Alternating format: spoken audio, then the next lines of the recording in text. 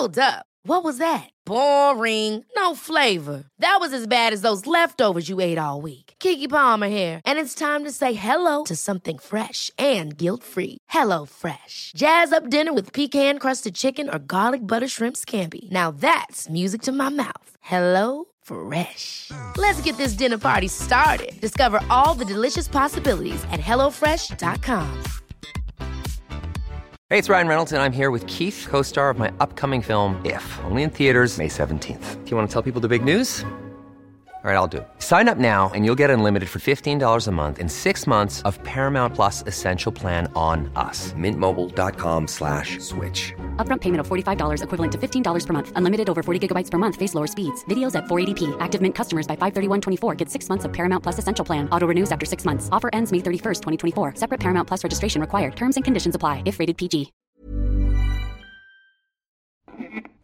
Welcome to the Third Coast Podcast. I'm Katie Mingle. You'll hear our weekly radio show, Resound, here, as well as the occasional story curated recently from our audio library at thirdcoastfestival.org. The Third Coast Festival is a non-profit organization whose livelihood depends in part on support from listeners like you. To find out how you can help or to check out all of the cool stuff we do apart from our radio show, visit our website, thirdcoastfestival.org. Thanks, and enjoy the podcast. I think the place that radio takes you, it's the place inside another person. It's as though a door clicks and then creaks open, and in you go. From the Third Coast International Audio Festival and PRX, the Public Radio Exchange, I'm Gwen Macsai, and this is Best of the Best, the 2011 Third Coast Festival broadcast. Radio is a collaboration between a radio producer and a listener.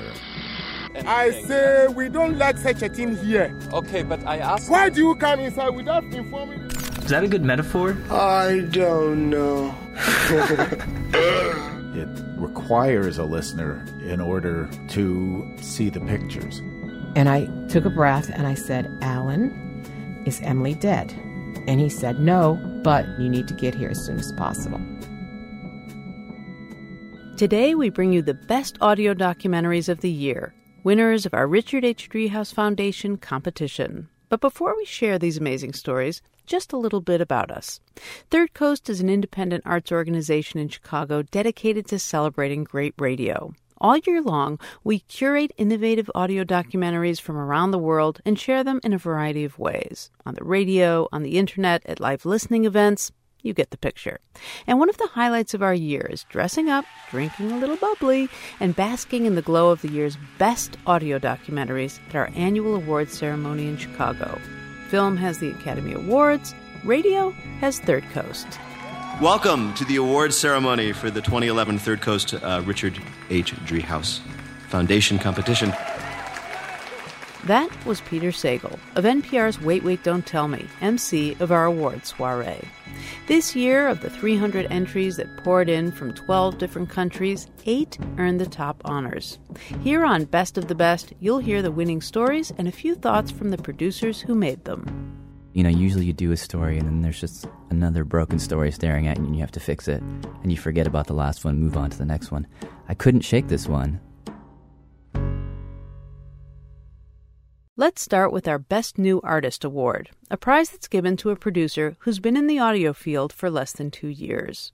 For Andy Mills, this year's winner, being new to the biz means that by day he whips up foamy lattes. By night, he proudly tracks his narration in the closet, mixes it on his pirated, outdated Pro Tools software, and then finds a coffee shop that he doesn't work in with free Wi-Fi to share it with fellow indies for feedback.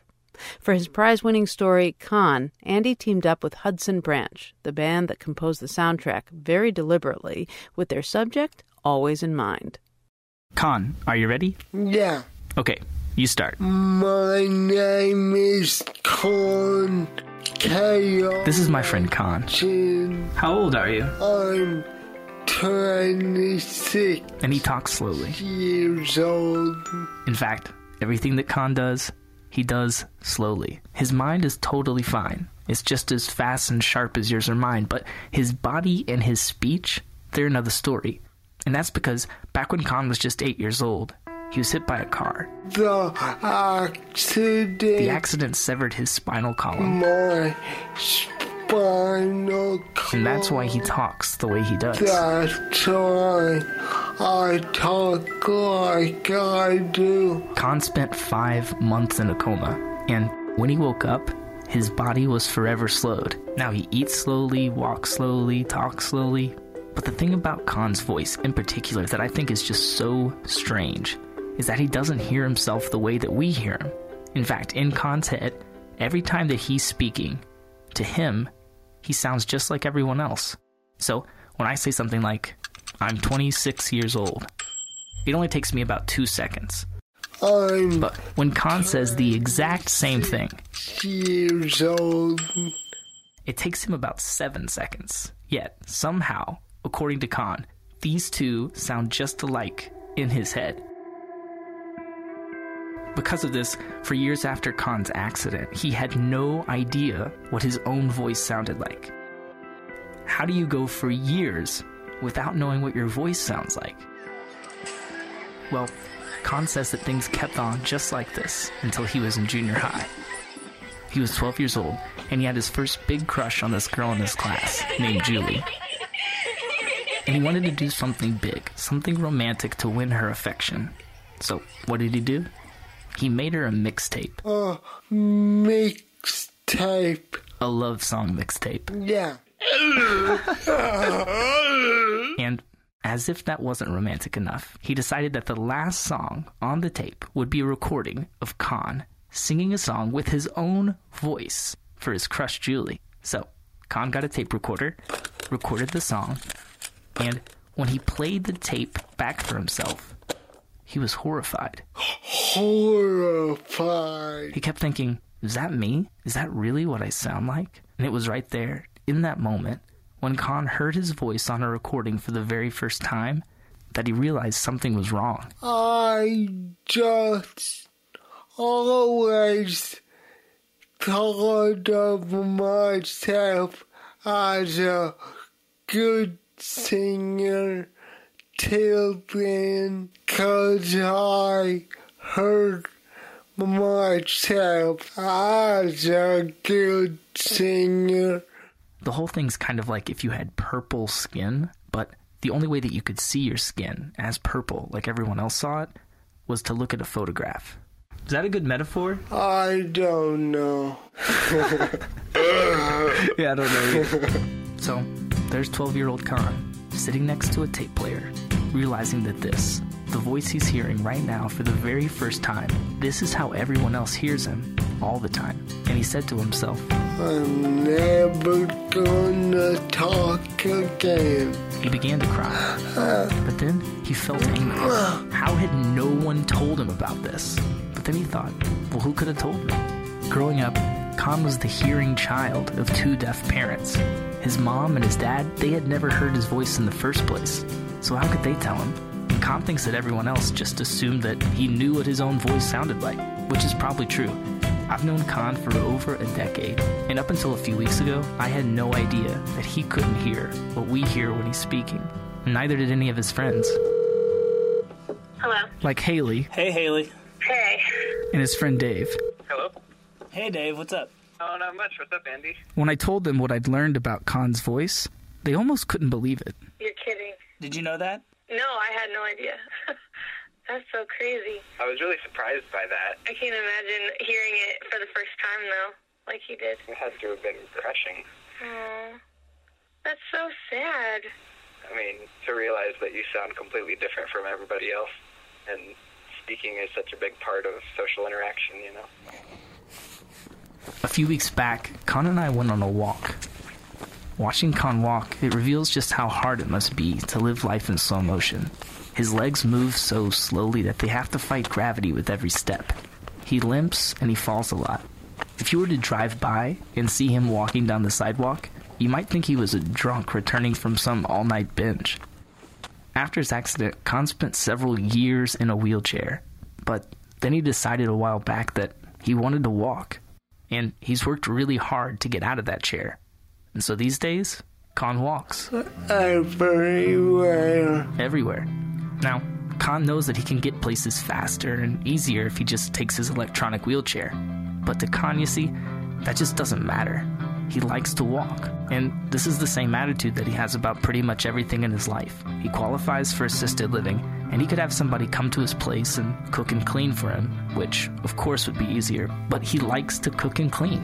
And this is especially true when it comes to Con's voice. He agrees that his life is hard, but the way he sees it, whose isn't? He says, sure, he's disabled. His body and his voice, they just don't work the way they used to. They don't work the way most people's do. And he doesn't know if they ever will. What he does know is that he likes singing. He's even grown to like the unique way his voice sounds in recordings. And he thinks, maybe someday, he'll find a girl who does too. This is Grey Room by Damien Rice. And in the meantime, he'll just keep singing. Well, I've been here before. Because you see, according to Con, that's just what you do. Side on the floor. Especially when you're lonely, especially when life feels too hard, you sing. Grey room. Grey room.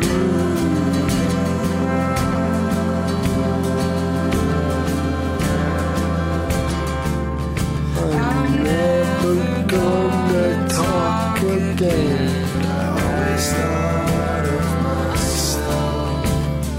I always thought of myself as I heard myself. I just could. Con was produced by Andy Mills, this year's Best New Artist, with musical collaborators Hudson Branch. Andy produced this story not for a national radio show, but to share online. Lucky for us, he submitted it to the competition. We're hoping this award helps Andy secure a lifelong career in public radio. So does he. Here's Andy accepting his award at this year's ceremony. I work at coffee shops, and if there's anyone here who works in public radio, I know a guy who won an award, and he would be willing to work for you for a reasonable income and perhaps benefits.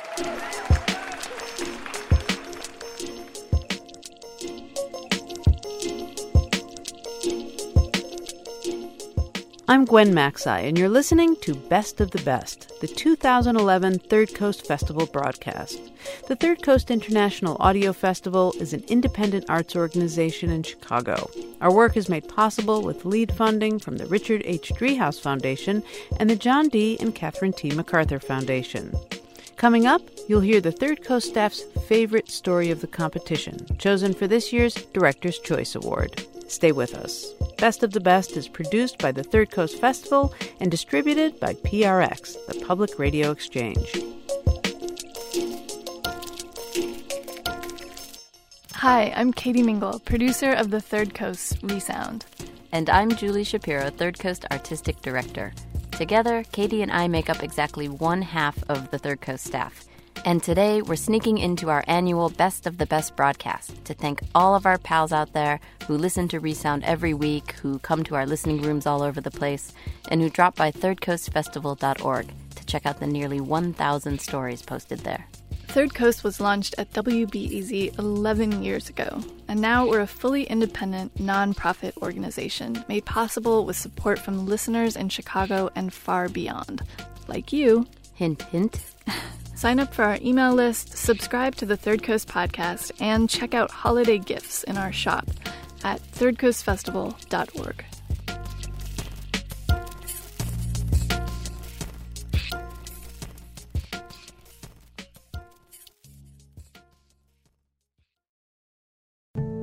Welcome back, and thanks for joining us for Best of the Best, the 2011 Third Coast Festival broadcast. I'm Gwen Macsai.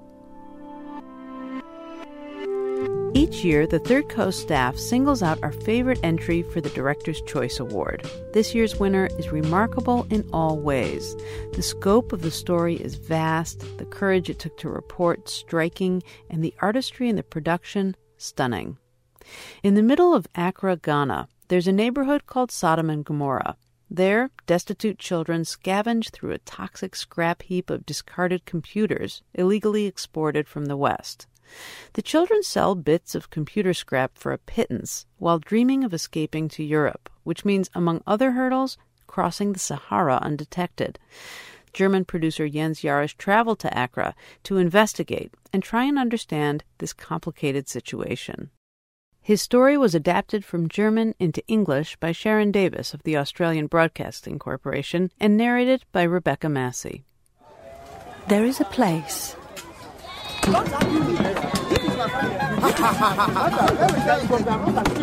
you find in your dreams when your life seems to have no way out. That place is so sweet.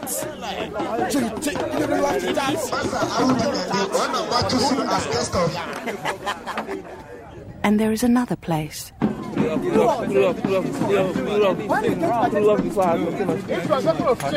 you really end up in. Maybe you don't have that money, so you have to die. When there is no place left for you to live. If friends didn't contribute for you, you will die. That's what's going on. But over here is burning. Old Testament. Here is burning. One is Europe. Street Paradise Ventures! The other is called here Sodom and Gomorrah. Sodom and Gomorrah.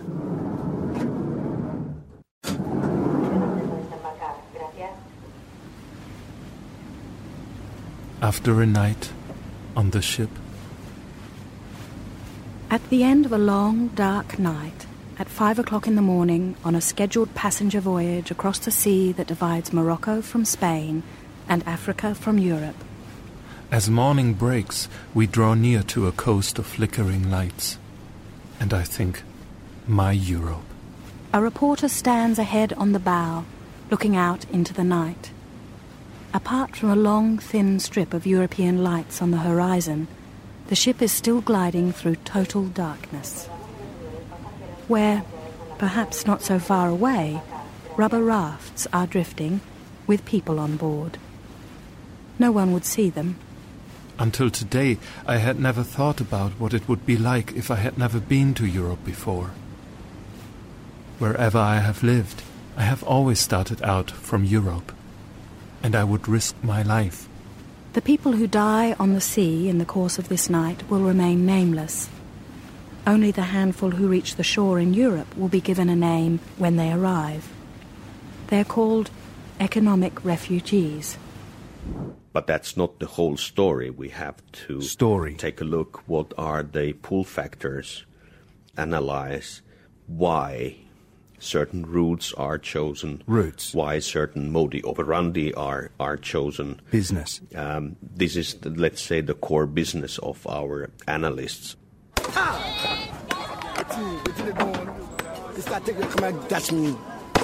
Sodom and Gomorrah. Where the lagoon used to be, because now there's no lagoon. It's now rubbish and damp and, But when we were growing up, it was a lagoon. Papa, why? I need money. I don't get money. In the middle of Accra, the capital of Ghana, 20 or 30 years ago, there was a wonderful lagoon. And it was blue. But all that is left today is a black hole. The swamp around the lagoon dried out, and people came to settle on the mud left by the swampy land of old. It has now disappeared completely and has become this thing, Thus a new, secret district came into being in Accra, right at the heart of the centre, between the old harbour and the new station. But nobody in town wanted to acknowledge what was happening there. Even today, the area is officially uninhabited. There is no entry in any register and no mark on any map. And then somebody called it Sodom and Gomorrah. My mother name is Samantha, and my father name is Mohammed, and my sister name is Hawa. And your name? And my name is Uzema. Sodom and Gomorrah is made up of thousands of little wooden sheds. A few of them have a second story sticking out from the sea of planks, cardboard boxes and rocks. Giant rubbish dumps stretch out around these dwellings. When it is dry, waste piles are burning everywhere. And when it rains, Sodom and Gomorrah reverts for a while into the swamp it once was. Me and my sister come to Accra. My sister said that I should sell pure water. The air is sometimes grey, sometimes black with smoke. The lagoon is dead. The water from the 2 inlets has become a sluggish mass as the waste slowly decomposes. Drinking water only comes in little blue plastic bags carried in baskets on the heads of the girls who sell it, shining in the sun like the artificial blue of a swimming pool. I should call her name. How old are you? Me, I'm 13 years old. My sister is 14 years old. Almost all the water sellers are children. I'm fine. And nearly all are girls. What's what do you feel? 5 years. He says 5 years.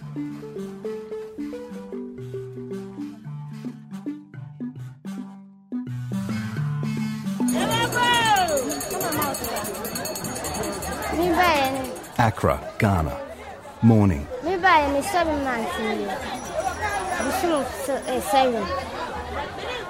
I came here alone.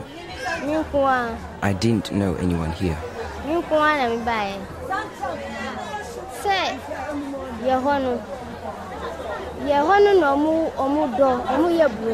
In the countryside, there isn't enough for everyone to do, and not enough for everyone to eat either.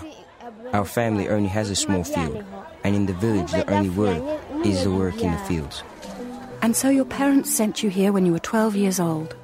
They said, when you have saved enough money to be married, then you can come back to us. At least, that is the story the parents tell their children, so that saying goodbye does not feel like saying goodbye forever. Since then, you have been selling blue water bags in Agbobloshi Market, just across the way from Sodom and Gomorrah. Say a draw so with them. They 7 hours them. Ntiye nyina ye kofia. E wo dware a ye bekwa akwadware. Na ye nyina ye ko obi abekwa akwato ne duane. E be di duane a e be di agro se we be kase na we se ye be kasa. For the nights, you pay rent for a place to sleep in one of the wooden sheds, where you and 20 other girls find protection and a little peace between sunset and dawn.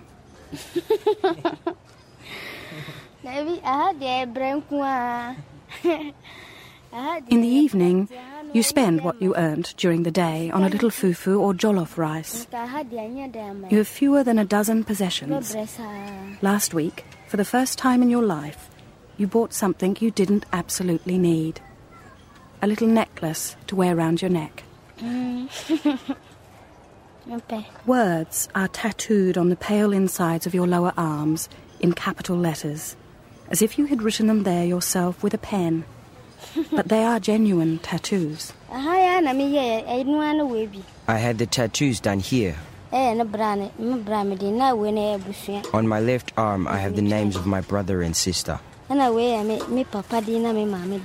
right arm, I have the names of my mother and father. And the address where they live.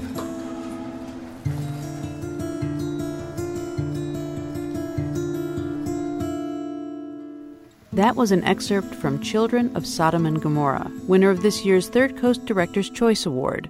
Originally produced in German by Jens Jarisch, this version was adapted into English by Sharon Davis, with sound engineering by Russell Stapleton. You can hear the full story on our website, thirdcoastfestival.org.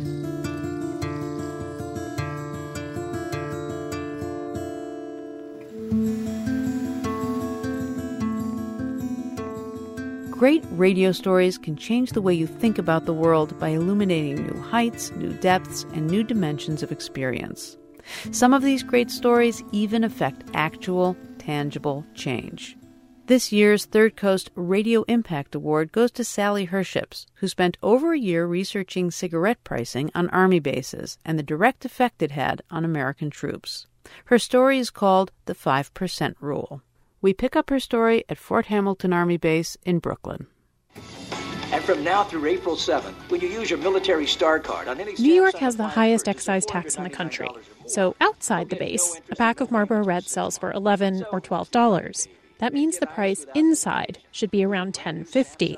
But when I checked... So how much are the Marlboro Reds? $8.80. $8.80? That's a 20% discount, not the 5% required by the Department of Defense. When I first called Fort Hamilton in December, packs were selling for nearly 50% off. I called over 100 Army and Air Force bases all over the country and the civilian stores surrounding them, and I found unusually low discounts at bases in more than a dozen states. Keith Haddock was a major in the Air Force. Now he studies tobacco's impact on the military at the National Development and Research Institute. Haddock says those big discounts on tobacco lead to big costs for taxpayers. If you look at all the costs, they're pretty staggering. If you look at the direct medical costs, the indirect costs, and the costs of pain and suffering, it's substantial. Take the Veterans Administration. In 2008, the VA spent over $5 billion to treat chronic obstructive pulmonary disease, a condition which 80% of the time comes from smoking. But the most puzzling aspect of the military's discount on tobacco may be what Haddock says is its effect on what's called readiness, a troop's ability to be ready to go at a moment's notice to fight and win wars, which is really the whole point. If you just look at the things that smoking decreases, it decreases a military member's fitness, decreases fine motor coordination, stamina, even decreases wound healing. So why would the military discount something that makes its troops less effective? A lot of the service members I talked to, like Timothy Sterlicini, said when it's time for combat, tobacco helps reduce their stress. The brand of chewing tobacco Sterlicini uses is called Kodiak. During this battle, do you have Kodiak with you? Yes. And what point does it go in your mouth? It never left. The whole thing about stress relief and smoking is one big illusion. Dr. Benjamin Gonzalez was in the Air Force and Army for 24 years. He was chief of the trauma center in Baghdad at the beginning of the Iraq War. Now he runs his own medical center in Maryland. Gonzalez says using tobacco only reduces the stress of addiction. In the same way that heroin alleviates stress in a heroin addict. Gonzalez says smoking doesn't reduce stress. Instead, it causes it. He says he doesn't want to take away tobacco from anyone on the front line who needs their fix, but it would be worthwhile to keep them from picking up a can of chew or a pack of cigarettes in the first place. Gonzalez says the relationship between pricing and tobacco use is well documented. If it's cheaper, they're going to smoke more. Period. The more cigarettes smoked, the higher the cost, the larger the bill to the taxpayer, and the greater the number of sick service members, which brings us back to the issue of tobacco pricing on military bases. Lieutenant Colonel Schrader works for the Army and Air Force Exchange Service. How does the military set prices for tobacco? Okay, what we do is we have local market pricing coordinators. The pricing coordinators Schrader's talking about are the people whose job it is to help set prices for tobacco at the bases. We look at gas stations. We look at convenience stores. We look at major retailers. Which is what they're supposed to do. But it turns out they also look at stores on other military bases. That would mean, say, the Army taking a tobacco price from the Coast Guard, which is already discounted, and discounting on top of that. So I asked Schrader, is this going to change? But I never could get a straight answer. The Coast Guard exchange prices have been reviewed, and at those co-located areas in the past, we are now working cooperatively with all co-located exchange services to ensure that our pricing is using the same commercial competitors that they are. I asked 6 different times if the Army and Air Force would stop using other bases to set prices, but I got the same evasive response each time, which was basically the answer to a whole different question. I did manage to find out one thing. One of the reasons prices at the base in Brooklyn are so cheap is because they've been set based on prices at a so-called local store, which is 5 hours away at an Indian reservation in Oneida, New York. Some other bases set prices the same way, But Schrader says the Army and Air Force Exchange has recently decided this isn't a good system, and prices at the base in Brooklyn are on their way up. And that could mean better health for our military and a smaller tax bill for everyone.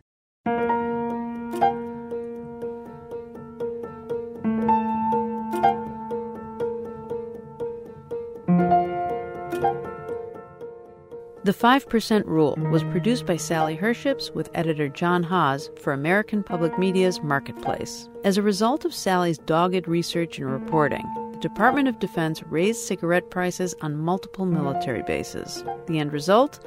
Fewer smokers, lower healthcare costs, and longer lives. Talk about radio impact.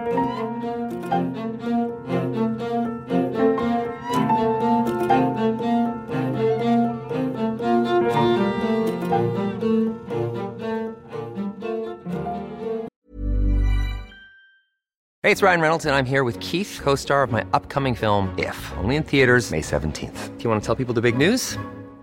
All right, I'll do it. Sign up now and you'll get unlimited for $15 a month and 6 months of Paramount Plus Essential Plan on us. MintMobile.com/switch. Upfront payment of $45 equivalent to $15 per month. Unlimited over 40 gigabytes per month. Face lower speeds. Videos at 480p. Active Mint customers by 531.24 get 6 months of Paramount Plus Essential Plan. Auto renews after 6 months. Offer ends May 31st, 2024. Separate Paramount Plus registration required. Terms and conditions apply if rated PG.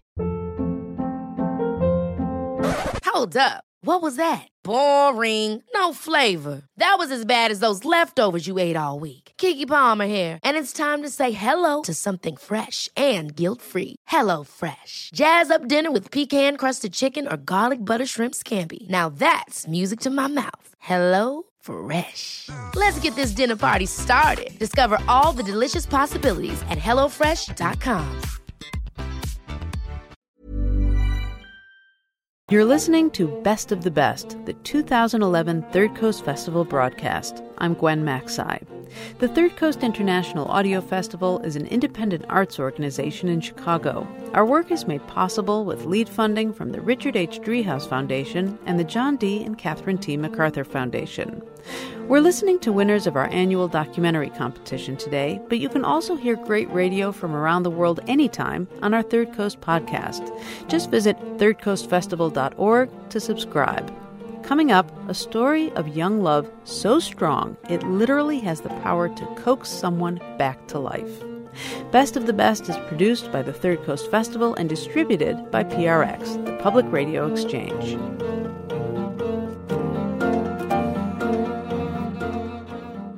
Hi, I'm Katie Mingle, producer of the Third Coast Resound. And I'm Julie Shapiro, Third Coast Artistic Director. Together, Katie and I make up exactly one half of the Third Coast staff. And today, we're sneaking into our annual Best of the Best broadcast to thank all of our pals out there who listen to Resound every week, who come to our listening rooms all over the place, and who drop by thirdcoastfestival.org to check out the nearly 1,000 stories posted there. Third Coast was launched at WBEZ 11 years ago, and now we're a fully independent, non-profit organization made possible with support from listeners in Chicago and far beyond, like you. Hint, hint. Sign up for our email list, subscribe to the Third Coast podcast, and check out holiday gifts in our shop at thirdcoastfestival.org.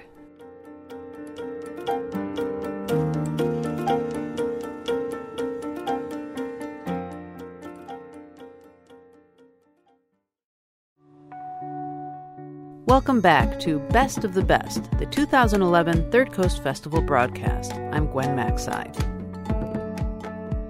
And now we come to one of our top honors, the Silver Award winner of the 2011 Third Coast Richard H. Driehaus Foundation competition. This story immerses us in the lives of three people during an unexpected, heart-stopping moment in their lives. As it unfolds, you hear everything. The tenor of their voices, the sound of their fear, the chill of their anxiety. It is a story destined for the radio. The first voice you'll hear is that of Jed Abumrad, host and producer of WNYC's Radio Lab. Here's Finding Emily. If you can tell us your name. Oh. Here's the guy. My name is Alan Lundgaard. Do you want me to say anything more than that? I don't know. Is this for like a credit? No, sometimes on our show we let people introduce themselves. Oh, I don't know. I don't have a title. Okay. All right. So that's Alan. The girl, Emily, we'll meet her a bit later for reasons that will become clear. The story begins on a fall day in Brooklyn. And so the day in question, I guess it was the morning of October 8th. They're both living in this one-room loft in Brooklyn. And we woke up and, both 21. Went about our daily routine and prepared to go. He was in art school. She was taking some time off from art school to work for a local artist. So she would take the bike and I would take the train. What was the morning like? It was a beautiful day. It was, the sun was low in the sky, so there were, long shadows. I strapped on her helmet and adjusted it, took her bike out for her. We kissed each other goodbye and said I love you, and I watched her ride down the street in this early morning, and then, on I went, down into the subway.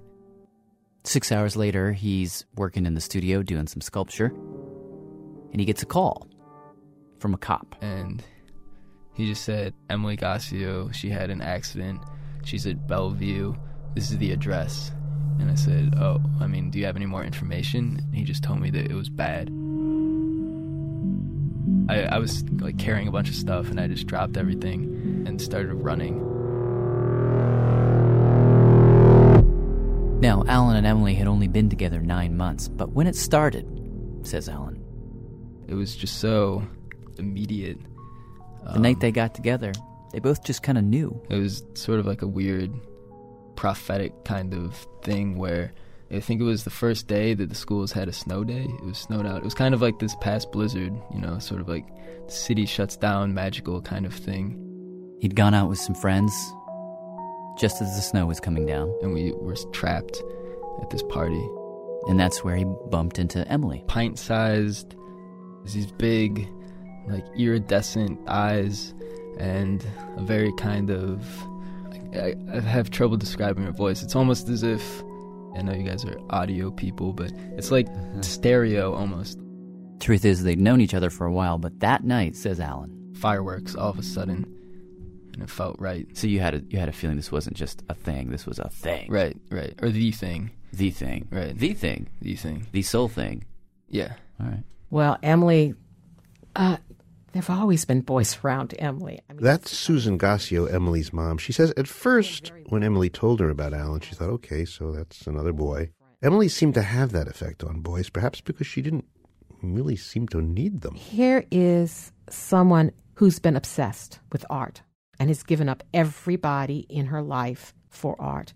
At the age of 6, she was creating her own comic books. In junior high school, she took drawing classes every night, and then in high school... she left us, friends, boyfriends... to go to a high school of the arts in Florida. No one stands in the way of her art. It's all she sees. It's all she focuses on. But then she visited Emily in May, a few months before the accident, and she met Alan. I met Alan, and he was delightful. But there was a different look that I'd never seen in Emily's eyes before when she looked at him. And I didn't like it. Tell us about the accident from your perspective. Yeah. I was at work.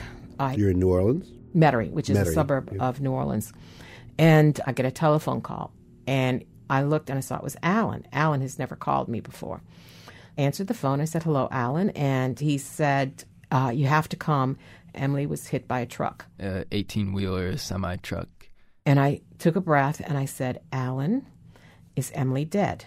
And he said, no, but you need to get here as soon as possible. 6 hours later, her and her husband, Emily's dad, were at Bellevue Hospital here in Manhattan. They brought us into her room in surgical ICU. We all went in. She was just lying in bed. And there were tubes down her throat, coming in and out. And her face was so swollen. Emily, covered in blood, weighed probably at the time of the accident about 100 pounds.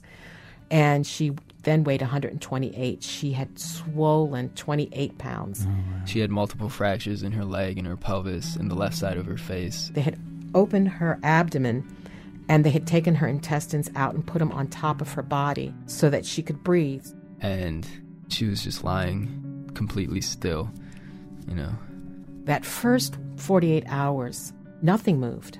Nothing. We took up shifts, Her mother would be there in the day and her father in the evening, and then I would be there with her at night. Her eyes weren't even flickering. And as she sat there watching Emily not move, she says she kept thinking, Why? I've got these 4 kids, and everything bad seems to happen to Emily. Starting at 6 months. Wow. Ear infections, then sinus infections, then asthma. By kindergarten, Emily was losing her hearing for reasons no one could quite figure out. She had to get hearing aids. On both sides. But somehow her mom says all this just made Emily more fierce. If anyone can conquer this, it's Emily. I think on the second day, they started to take her off her medication, expecting to see some sort of reaction from her.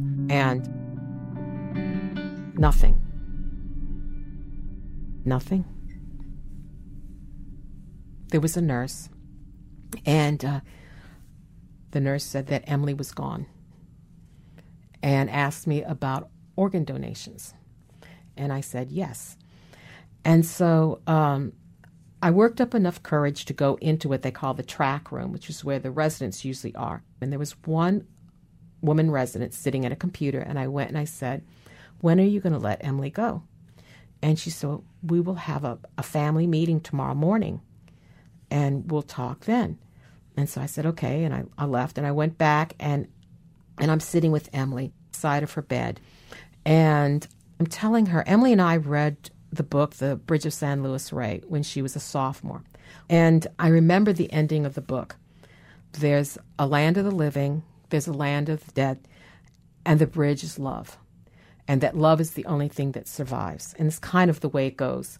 And so I was sitting there with Emily, and I was saying this and talking in her ear and saying this, and talking to her and telling her that I would love her eternally through all time, that our love would never end. And Emily raised her left hand. What was... It was chaos. I was yelling for the nurse. I saw it. I saw her move. That was really one of the really abrupt moments. Now, they knew. Emily was not dead. Emily was alive. But how alive? Over the next few days, says Alan, she slowly started moving more. Not really in response to anything. She'd writhe in bed, scratch her leg where there was a wound. We would hold her hand down, and she'd slap. She'd slap our hands away. But when they tell this to the doctors would say, that's not indicative of any kind of mental functioning. Could just be a reflex, really. So the medical team began trying to determine just how damaged was she. The ophthalmologist teams were coming in, and they were trying to get Emily's eye pupils to respond, and they weren't responsive. And so I knew what that meant. What did that mean? It meant she could be blind. So Emily couldn't see, couldn't hear. Because remember, she wore hearing aids. And why didn't you just put those in? We tried. We tried many times to put it in, but she just wouldn't allow it. What would she do exactly when you did it? Flail her head, shake around. Kick, and she would hit. Had a lot of bruises on my body where she'd kicked me and pinched me. So we stopped. Right. Every once in a while we would go back to it, but there was the question, maybe she couldn't hear anymore. So what do you do to a person you don't know what's going on inside her and you can't get to her? You send her to a nursing home, and that's where she would have remained. And after several weeks in the ICU, Emily...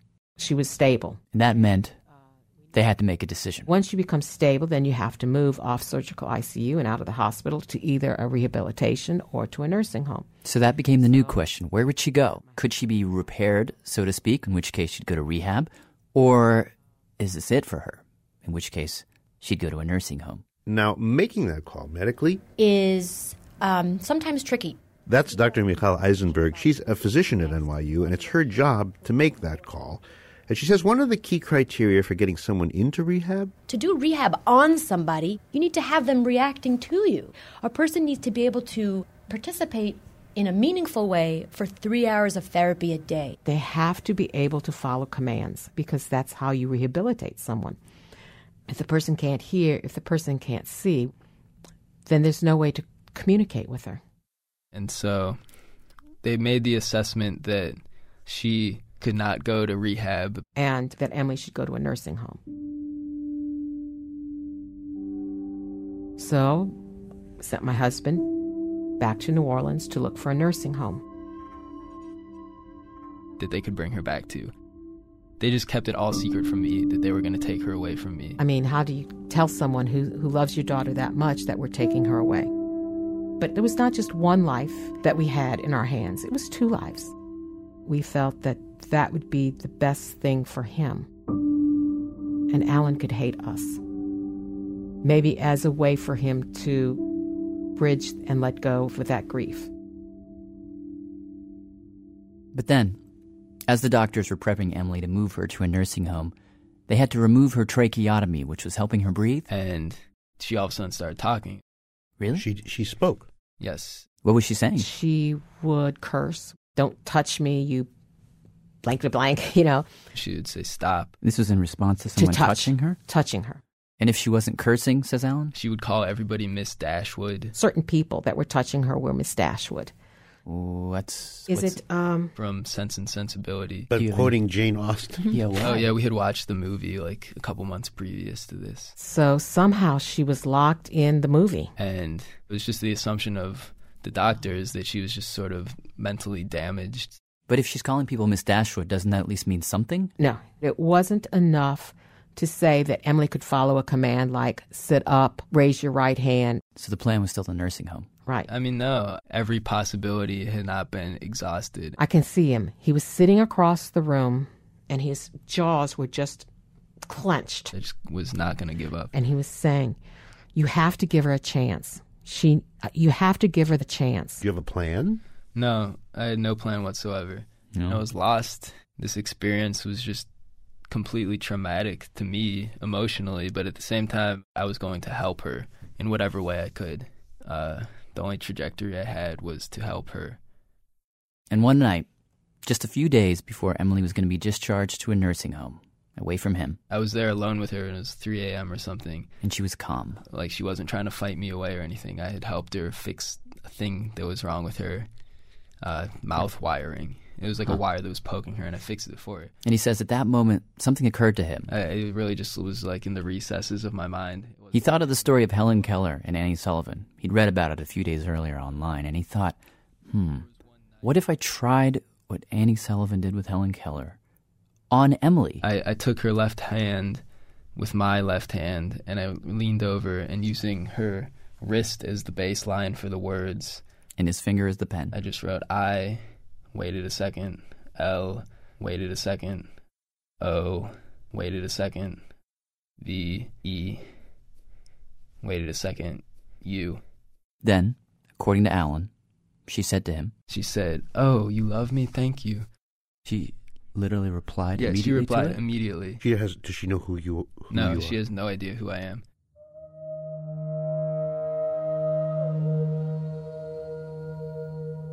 But now he had a way to get to her, so he could figure out how much of her was actually there, and maybe even prove it to the doctors. You know, I had to have something that was conclusive to present to them. The following evening, I took out my cell phone, and it has a record function on it, and I started recording question after question to determine her cognitive ability. What is your name? What? W-H-A-T. What Is. I-S. is You finger spelled every letter? Yeah.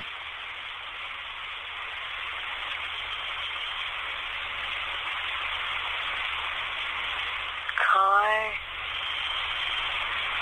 What is your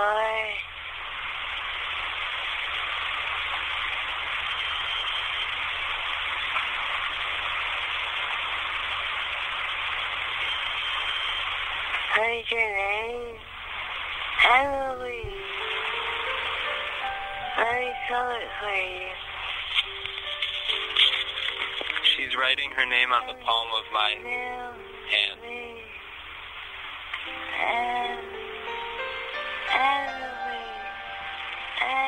Alan called me at 4 o'clock in the morning, said you have to come now. I have proof. I'm now going to ask her what year it is.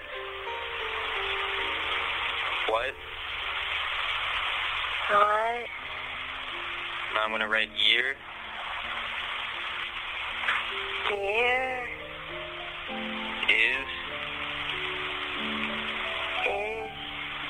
kid?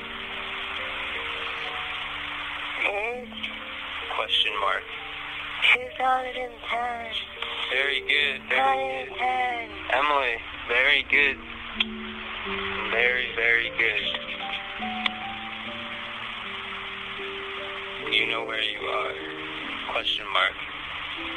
No, I don't know where I am. Okay, right now I'm going to write hospital. Got there about 4:45 in the morning. Alan is over there by the bed, continuing to finger spell and talk to her. And she calls him Alan. She knows that this person who is finger spelling on her hand is named Alan. But Alan can't get her to understand who he really is, that it's her Alan. I'm just going to write my name again, Alan. Like, she just couldn't make that mental jump to connect her past life with her present. Alan, what ethnicity are you? Are you Asian? Am I Asian? And tell her no. Next thing I hear her say is, pull me out of the wall. She kept saying, pull me out. Please pull me out if you're... It's dark in here. Pull me out. Help me. I know you can do it. Pull me out of the wall. I kept saying, I can't. I would write on her hand, I can't. Alan starts to sob, and I'm crying too. What are you thinking at this point? It wasn't enough. That wasn't enough. It wasn't enough. And I said, Alan, ask her about her hearing aids. And so he fingerspells hearing aid. And she said, okay. She agreed to put the hearing aid in for the first time. So we put it in and switched it on. He said, Emily. Emily, can you hear me? It's me, Alan. And immediately... everything came back to me. I was there. I remembered everything. The door opened and Emily stepped out. She was back. Yeah, it's just like hearing his voice. I knew it was him, and then she said my mom was there. And I heard her say what I had been waiting for her to say all those weeks. I screamed, Mommy, Mommy. She said, Mama. You know, I couldn't believe they were there the whole time. We asked Emily, before she came back, where was she? I didn't know where I was, if I could see at all. I mean, all I knew is that I was sleeping, and I was always dreaming. She says people would come to her in her dreams and say, Don't touch that. Stop scratching your wounds. My dreams would blend in with reality. She says she knew somehow that there were people around her, but she couldn't get to them. And that she also knew she was in a dream. Why am I still sleeping? That she couldn't somehow wake up from. I felt helpless. I felt really helpless. Were you waiting for someone like that? I mean, were you, because I was waiting for some communication, you know?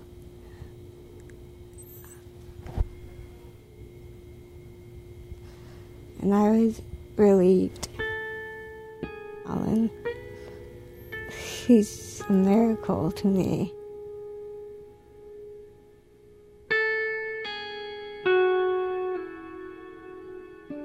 Emily's now at the Rusk Institute, which is one of New York City's leading rehab centers. And on the day we visited her, she just had a breakthrough. Today was the first day I could stand on both legs and walk. Actually walk. I walked 100 feet today.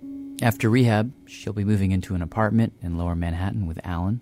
She's blind, and the chances of her seeing again are slim, but Alan plans to spend his time helping her cope and helping her find a new way to make art. Emily, can you introduce yourself? Do you want me to say my name is Emily Garcia? Yeah, just so we have it all on tape. They asked me if I would have a title, and I couldn't think of one, but I thought of one.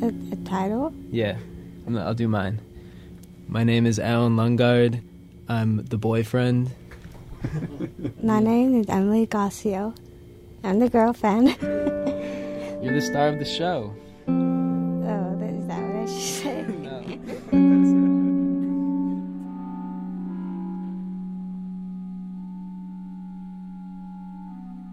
Finding Emily was produced by Jad Abumrad, Robert Krulwich, and Soren Wheeler for WNYC's Radiolab.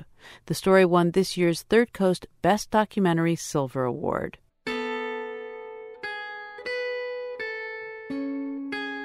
Alan, Emily, and Jed joined us for this year's awards ceremony.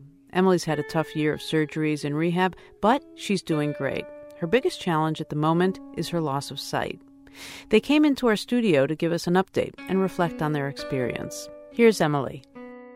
I learned Braille, and I'm learning how to cook for myself again, and I'm also getting ready for my guide dog evaluation. Oh, cool. Yeah, and in a couple of months, I'm going to be going to this, like a residency school, where they basically train you how to live as a blind person independently. And it's like a 6 to 9 month program where you live away from home in an apartment by yourself, and you go to a school that teaches you like the basic skills you need to live independently. But the ultimate goal is for me to return to school next fall, 2012, and to graduate. One of the things that I think is just so powerful about the story is the sheer immovable force that you two are as a couple, and Alan's incredible persistence. So I'm just wondering, does that put a lot of pressure on your relationship? No. No. Not at all. No. I don't think there's any pressure whatsoever. But in terms of perseverance and resilience, definitely I can see how people would attribute that to me based on the story initially. But in the past 8 months or so, Emily has really been the resilient part of this equation. She's been the one who just, unrelentingly gets up every day, doesn't complain once. To me, that is what gives me strength. I think people need to hear that as well, because she's the rock.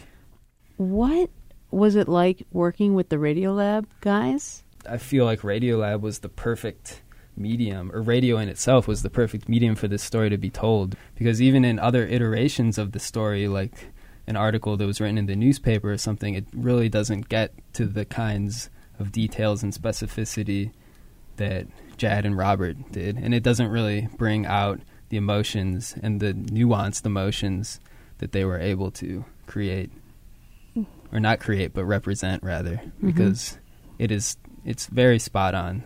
They did excellent work. Definitely. That was Emily Gassio and Alan Lundgaard. Here's Jad Abumrad, producer of Finding Emily. I was really spooked by the story. I was really kind of haunted by certain aspects of the story itself, but by Alan and by this thing that between them that seemed so fairy tale at the beginning, and then it somehow, even through this catastrophe, even more fairy tale, and enforced this idea that, like, God, these two people love each other in a way that I almost can't imagine. And then the other thing that really spooked me is when we talked to Emily and she described the place where she was, that sort of like liminal space, and that sense of like being stuck there. God, it just, and the idea that someone would come and get you from that place. I don't know. God, it's like it makes me a little bit emotional just thinking about it. Usually you do a story and then there's just another broken story staring at you and you have to fix it and you forget about the last one, move on to the next one. I couldn't shake this one.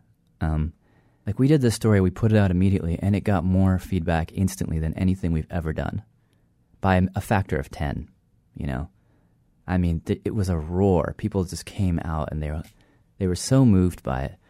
And it was kind of confusing to me a little bit. I mean, I was happy to have made a good story that people like, but, I mean, like, they couldn't pay their hospital bills. They had these huge hospital bills, and it was like, we went 10 rounds with the station about, can we put out a call to people to donate money? But that felt like advocacy. We went back and forth and back and forth. But it was complicated. I don't know. This one was a little bit like, the aftermath of it for us was a little bit like, oh, God, we just did this thing. And I don't know if we helped them the way that they've helped us, That was Jad Abumrad, recipient of this year's Third Coast Silver Award for Finding Emily.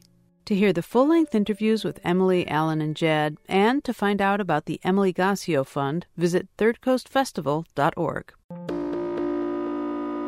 Sound inhabits you. It goes right inside. Very good, very good. Emily, very good. Great radio is physical. It starts, of course, in your ears. But the best radio, like the stories you've heard this hour, slowly but surely make their way into your bones. That brings us to the end of this hour of Best of the Best, the 2011 Third Coast Festival broadcast. I'm Gwen Macsai. Thanks for joining us. Tune in to Resound next week for Hour 2 of Best of the Best and find out who won this year's top prize, the Gold Award. The program was produced by Katie Mingle with assistance from Jennifer Brandel and distributed by PRX, the Public Radio Exchange. The executive director of the Third Coast Festival is Johanna Zorn. The artistic director is Julie Shapiro. Special thanks to Jay Allison for his voice of radio wisdom. The Third Coast International Audio Festival is an independent arts organization made possible with lead funding from the Richard H. Driehaus Foundation and the John D. and Catherine T. MacArthur Foundation.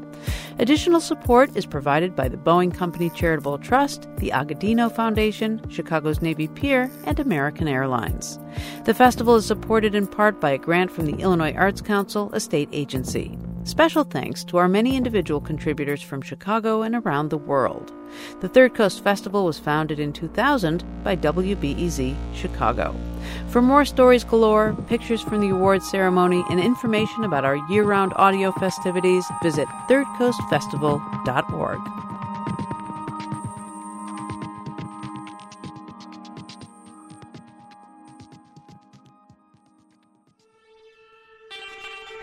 You've been listening to the Third Coast Podcast. Now that it's over, here are a few suggestions. Become our fan on Facebook. Write us a review on iTunes. Buy a t-shirt in our merch shop or make a donation to support what we do at thirdcoastfestival.org. Thanks for listening.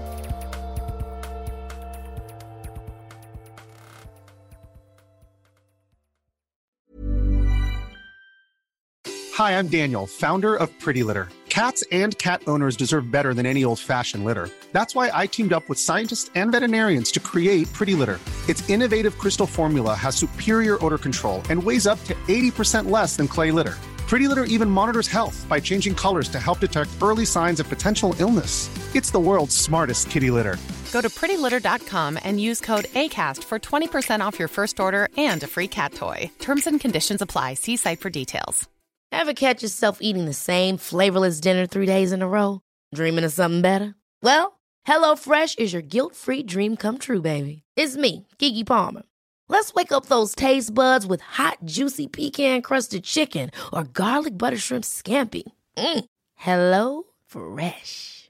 Stop dreaming of all the delicious possibilities and dig in at HelloFresh.com. Let's get this dinner party started.